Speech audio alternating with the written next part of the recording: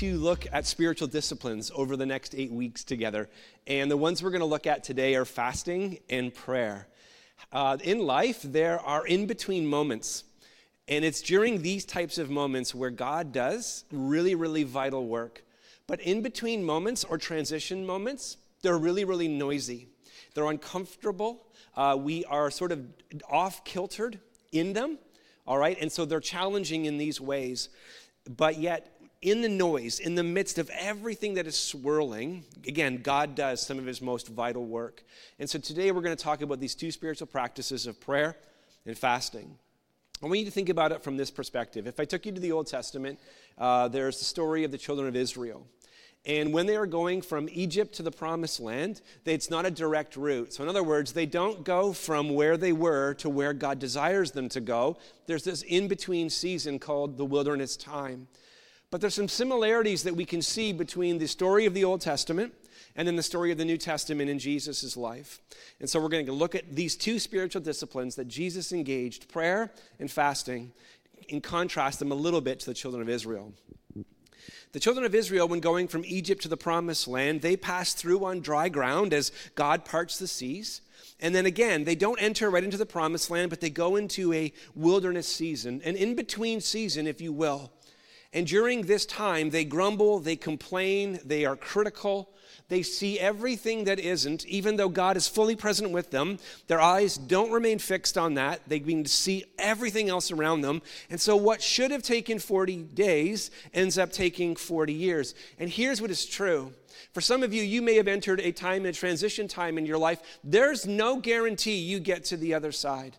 Even though God's heart may be for you to get to a new season and step into a new place, it requires our obedience within that season in order to arrive at a destination that God desires. And so time and time again, they are tempted and they choose themselves, they reject God and ultimately fall short. Now, if you fast forward to the New Testament, we also see this identical pattern in the life of Jesus. Jesus is our Redeemer. So everything that we fall short of, whether it's all in the Old Testament, we see Jesus fulfill in the New Testament. And so Jesus too, in this transition season from being a carpenter, working at home, staying in his hometown, serving in his hometown, he's going to step now from private life to public ministry where he is going to turn water into wine, he's going to heal the sick, cast out demons, preach the gospel, and show us the way, the truth, and life. But in order to get there, he too has to go through a transition season. And so he passes through the waters of baptism that should remind us of the children of Israel passing through the waters of the Red Sea. The waters of the Red Sea part for the children of Israel, but the sky parts for Jesus. And a voice from heaven affirms that this is my beloved Son in whom I am well pleased. And so from affirmation and from love, Jesus moves into the wilderness. But he enters the wilderness, and yet instead of grumbling and complaining, he exercises different practices. He prays and he fasts for 40 days. And time again, just like the children of Israel, he experiences temptation, but Jesus honors his Father, and he stands firm. And here's what it says in Matthew chapter 4, verses 1 to 2.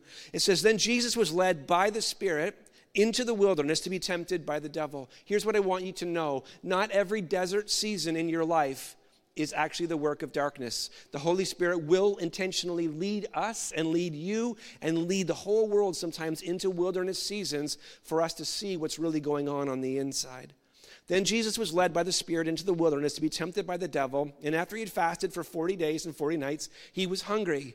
Now we are doing a 21-day fast, not a 40-day fast. We're doing a 21-day fast, and we're inviting you to join us.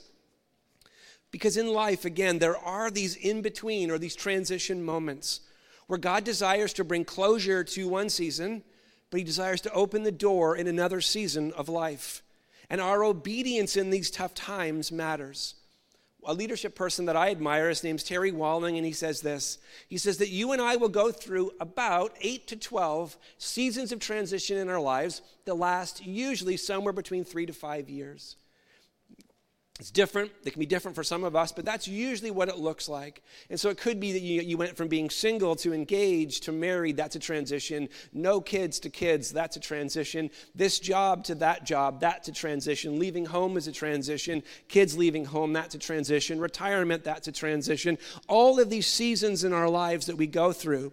But transitions can also happen in any one of our lives because of things that are negative that we experience, isolation when we feel alone, leadership backlash when you look up to someone and they fall short and it wounds you, conflict, and times of crisis. Now, here is what's really unique. What's really unique about a global pandemic that we're walking through is it's a combination of all of these things simultaneously. It is not just one of these markers, it is the global thing that we are all going through, seasons of transition, and it's a combination of all of those things. So if it feels hard, if it feels confusing, if it feels frustrating, if it feels sometimes that you're at your wit's end, it's because it is. It's a definite season of transition that we are all going through. And I want to just take a moment and reiterate that we as a staff began to pray at the outset of this pandemic. And we asked the Lord, like, what do you have for us? How are we to walk through this? And how God calls another church to walk through it is different than how he's calling us to walk through it. And we respect that. But we took time to fast and we took time to pray as a staff. And a collective staff, we felt only two things going into this pandemic, and we still feel these things. Number one is whenever we're able, we want to keep the doors of the church open, whether it's for 2 people or 200 people, it doesn't matter. Keep the doors of the church open wherever we're able, do that. And the second thing is this, is keep everyone's eyes fixed on Jesus or becoming more like Jesus. And so whatever your opinion of vaccines are, guidance, government, whatever it happens to be, the reality is in this season, we can get our eyes on a lot of things, and you're allowed to have different and varying opinions. That's absolutely fine. But the truth of it is we're called all to be like Christ. Because in seasons of transition, this is what is most critical that we go through. So we as a church, this has been our posture, and this has been our prayer, and this is going to continue to be our posture and our prayer. And some people have left Life Center because they don't like that. As long as they've ended up in another church, to God be the glory. It's all good. It's all good. In seasons of transition, though, we are called to live into spiritual practices. And spiritual practices aren't powerful in and of themselves, but they position us to live from a power that is beyond us, which is the power of the Holy Spirit. So this is what Jesus was doing in the desert. Jesus wasn't just wandering for 40 days. He was living intentionally into spiritual practices that enabled him to be empowered by the Holy Spirit so that when temptation came to his heart and life, he was able to honor God and stand firm. Why? Because, again, of what he was rooting his heart and his life in. This is what we see Jesus doing. Now, Jesus fasts and he prays. But the children of Israel, they grumble and complain. And here is what is powerfully true. Both of those things will affect your life spiritually. Both of them are spiritual practices.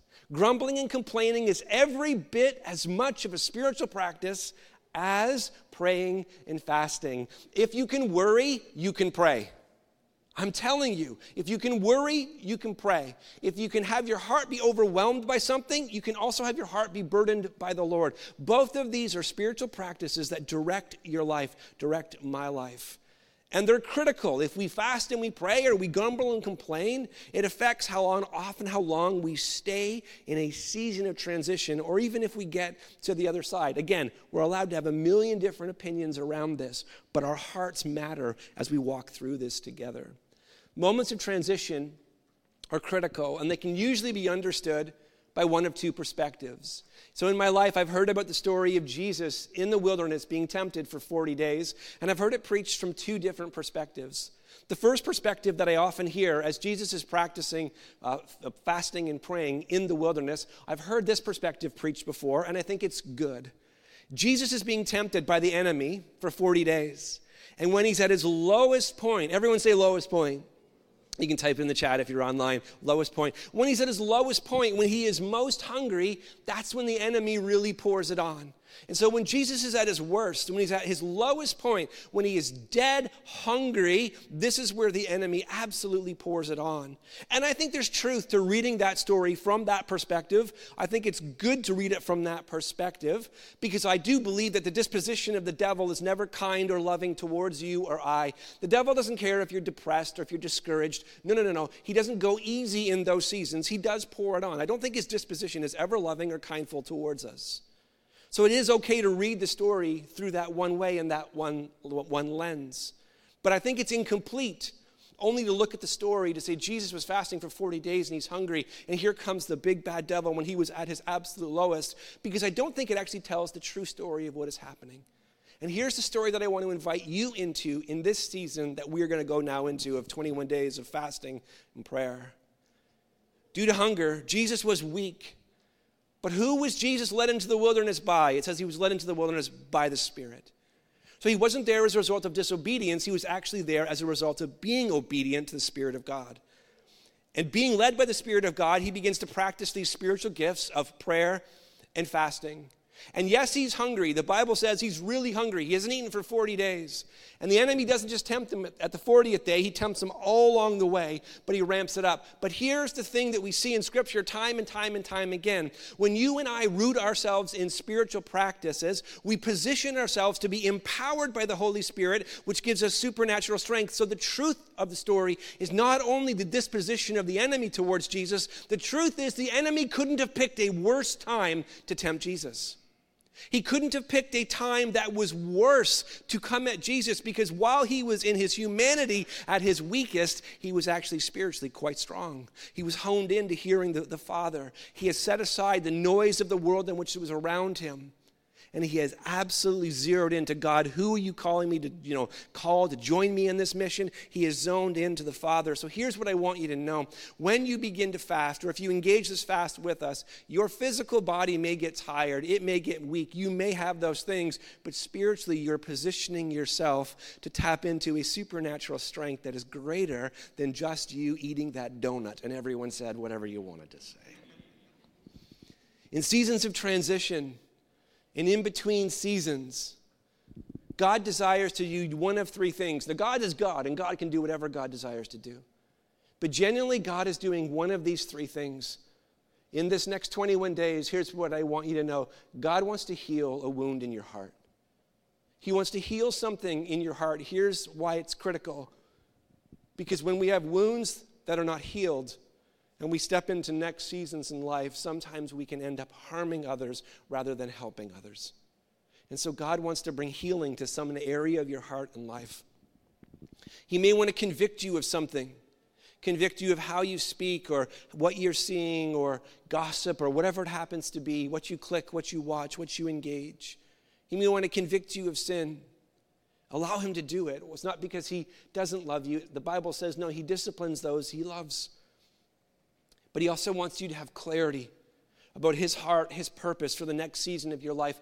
I absolutely love that Jesus is led into the wilderness by the Spirit from the affirmation of the Father. Before Jesus heals the sick, casts out a devil, preaches the gospel, he does none of those things. And it says, a voice from heaven says, this is my beloved Son in whom I am well pleased. Some of you every single day get up with this conscience of God doesn't love me, God doesn't love me, God doesn't love me. In Jesus' name in 2022, that will be replaced by the truth of God's word that he does love you, because he is love.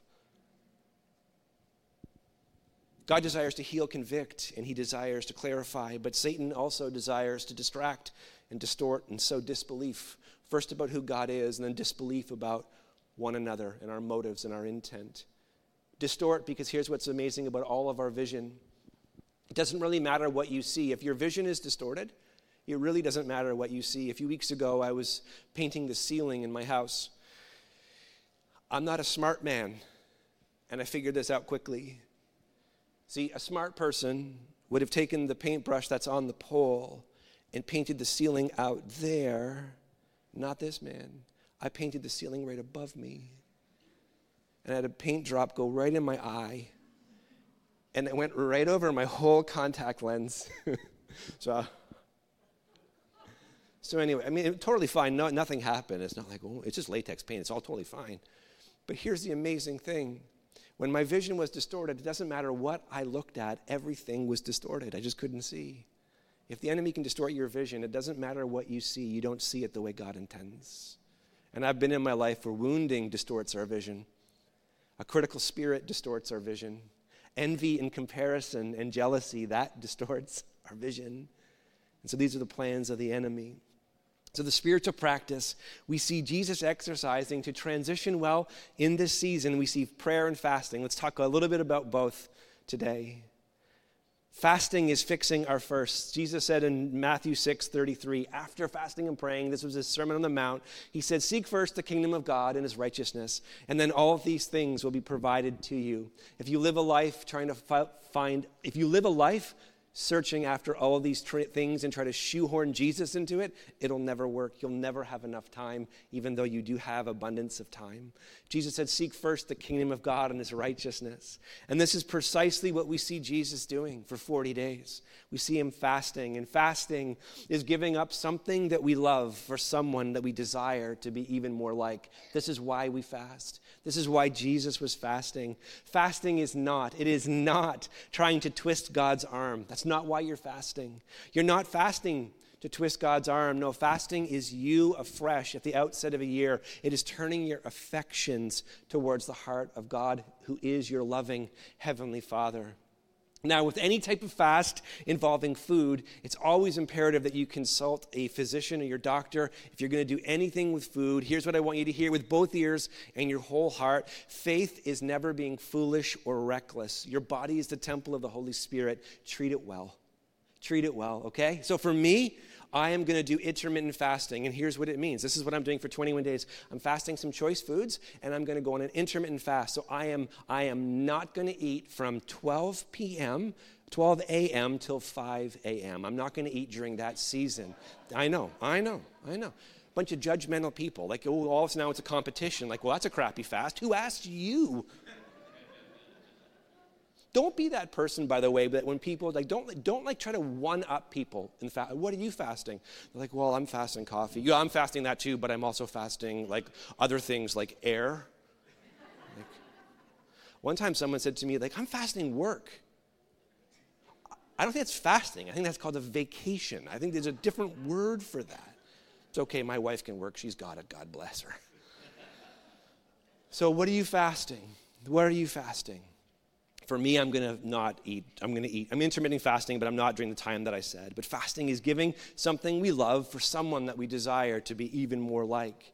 With any type of fast, as I said, you got to be wise with it. So this is a corporate fast, which means that we're joining with other followers of Jesus for a specific purpose. It's a corporate fast. That's what we're doing together. So you can do a full fast where you drink only liquids and juices and smoothies. You can do a partial fast, which is a Daniel fast where you eat only fruits and vegetables. You give up one food item. Like for some of you, you're like, I'm going to fast coffee. And for the first 3 to 4 days, we really don't want to be around you. We really, really don't. Has anybody here ever given up coffee before and during a fast? Holy cow. I never think I've ever preached and said the words holy cow in my life. But you get headaches, you're irritable.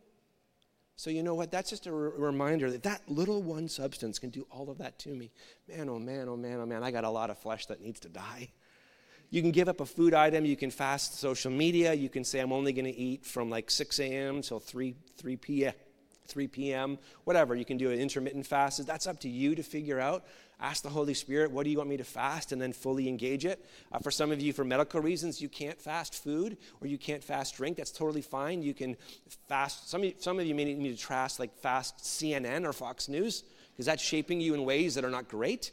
Some of you, maybe social media. Just taking a pause from that. Not that it's all evil and bad, it's just a tool, but the noise of it is really, really noisy and it influences your heart and life, so you want to pause that, right? Whatever you want to do, ask the Holy Spirit, what would you have me fast? Here's what I promise you. If you ask the Holy Spirit and he puts something on your heart and it's really, really difficult, enjoy the process of dying to it. Just enjoy the process of dying to it. Right? You know, again, I joked about it. If you're going to say I'm going to fast like from something super easy, you're not going to find it. So it's not trying to like compete, but it is saying, Lord, I want to feel this. I want to feel like I'm giving something up, that I'm actually dying to something. That's what I want it to feel like. Here's what Jesus said about fasting. Here's what he said in Matthew 6:16-18. Whenever you fast, don't be gloomy like the hypocrites, for they disfigure their faces so that their fasting is obvious to people. Truly, I tell you, they have their reward. But when you fast, put oil on your head and wash your face. In other words, like, don't go around like you're a super Christian, you're a martyr, like, oh, I'm fasting. They don't do that. It's a corporate fast, so you can talk about it. But really, if you want to make yourself out to be the superstar Christian who's fasting, and everyone should go, wow, well, look at you. Jesus said, really, you've already got your reward. I don't know about you, but I don't want any rewards from you. I want the rewards from the Father who's in heaven. In other words, I want God to do something in me that you can't do for me. I want God to break things in me that you can't break for me. I want God to move my life to a different space and a different season over these next 21 days that you can't get me there on your own. This is what Jesus is saying. And your Father who sees in secret, everyone say in secret, In secret, he's going to reward you. The secret place, or spending time with God, is also a place of prayer. If you don't add prayer to your fasting, fasting is an important spiritual discipline. And fasting, by the way, is also it's not a way to kickstart a diet. That's not what it is. That may be a side benefit, but don't let that thing get the hold of your heart. If you don't add prayer to it, it's not as powerful as it could be. And so fasting combined with prayer is powerful because it opens our ears to hear Jesus afresh. This is what prayer does. It opens our eyes to see Jesus. It provides spiritual resiliency in our hearts and helps us die to ourselves and sets us up to step into the supernatural of God. Here's one of the ways that prayer and fasting go together. They both feel like you're dying to yourself. Unless you've never developed the rhythm of prayer, sometimes to develop the rhythm of prayer, you have to befriend boredom. You have to befriend boredom a little bit. It can be not as stimulating as other things like grabbing your phone for social media or watching Netflix or whatever it happens to be. It's a different pace than that when you begin to pray, when you develop the practice of prayer. And some of you don't need. You have a prayer life. It's an active prayer life. You know how to, there's different ways to pray. That's fine. For those of you who are starting, though, prayer is simply this. It is talking to God about what's on your heart and letting the Father then, through his word, talk to us about what's on his. Ultimately, that's what prayer is. This is something that each of us can practice. Each of us can learn how to do. Now, let me ask you a question. I have one up here. Has anybody here, you can online, you can put your hands up in the chat. Has anybody here in your life, if you're in the house, raise your hand. Has anybody here in your life ever bought a greeting card? Can I see your hands, please? Some of you won't raise your hands for anything, and that's fine. You do you. When you bought a greeting card, whether it was at Shoppers Drug Mart or a dollar store or wherever you bought greeting cards, and by the way, greeting cards are now really expensive. Haven't you noticed that? I went to Shoppers to get a greeting card. It was $13.99. I didn't know when I got to the cash. $13.99. And I was like, for what? So what I did then is I took the gift that I was going to give with the greeting card. I returned that because the card now is the gift. It's the gift. But some of you think that's a joke. That's the funny thing in all of it. But when you pick a greeting card, usually what you do is you grab the card and you read what's inside. It's usually pretty cheesy, yeah? But you read what it's on the inside. Now, in giving a greeting card, whether it's a thank you card, a birthday card, an anniversary card, or whatever card, Christmas card, has anybody ever just bought the greeting card and just given the greeting card as is? Yeah, put it in the envelope, sure. But what do? You don't do that. Usually you do one of two things. You sign your name, right? And what do you usually do? You write a line or two at the bottom. So my go-to, if you ever get a greeting card from me, it will say this. It'll say your name, and then it'll say, read what the greeting card says. That's what I wanted to say, Jason. That's why I stood in 15 minutes in Shoppers trying to pick the right one. Right? No, it doesn't say that. It'll say at least two little lines, right? Why do I say that? I say all of that for an illustration to say this. If you don't know what to pray, you don't know what to say, grab the Psalms and read one out loud to God. Just read a psalm. And then at the end, like you do a greeting card, just add a line, God, I thank you for today. Amen. If you can read a psalm, you can pray. You can practice the spiritual discipline of prayer. Because there's only two things that destroy the spiritual discipline of prayer. There's only two things that can absolutely kill prayer in your life. Two things only. The first is pride. Not praying at all. A prayerless life is a prideful life. Right? A prayerless life is a pride-filled life. It's a life that says, I don't really need God. I don't really need to talk to you about this, God. I got this on my own. Thank you very much. I'm not talking about how much or how long you pray or what style of prayer. just that you develop the discipline of fasting, but also prayer. And the second thing that can destroy your life, your prayer life, is performance. And these aren't my words, these are Jesus's. Performance, and this is where fasting and prayer is linked together. A minute ago, we read this. When you fast, don't be gloomy like the hypocrites, for they disfigure their faces so that their fasting is obvious to people. Now watch what Jesus says about prayer, and you can't help but see that it's almost identical.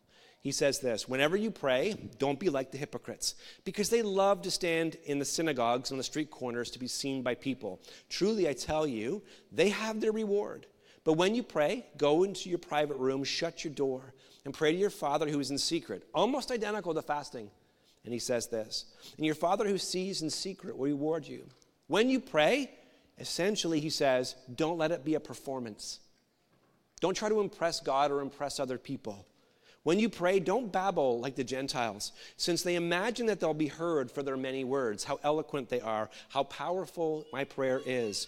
You know what a really powerful prayer is? Jesus, help. That's really powerful.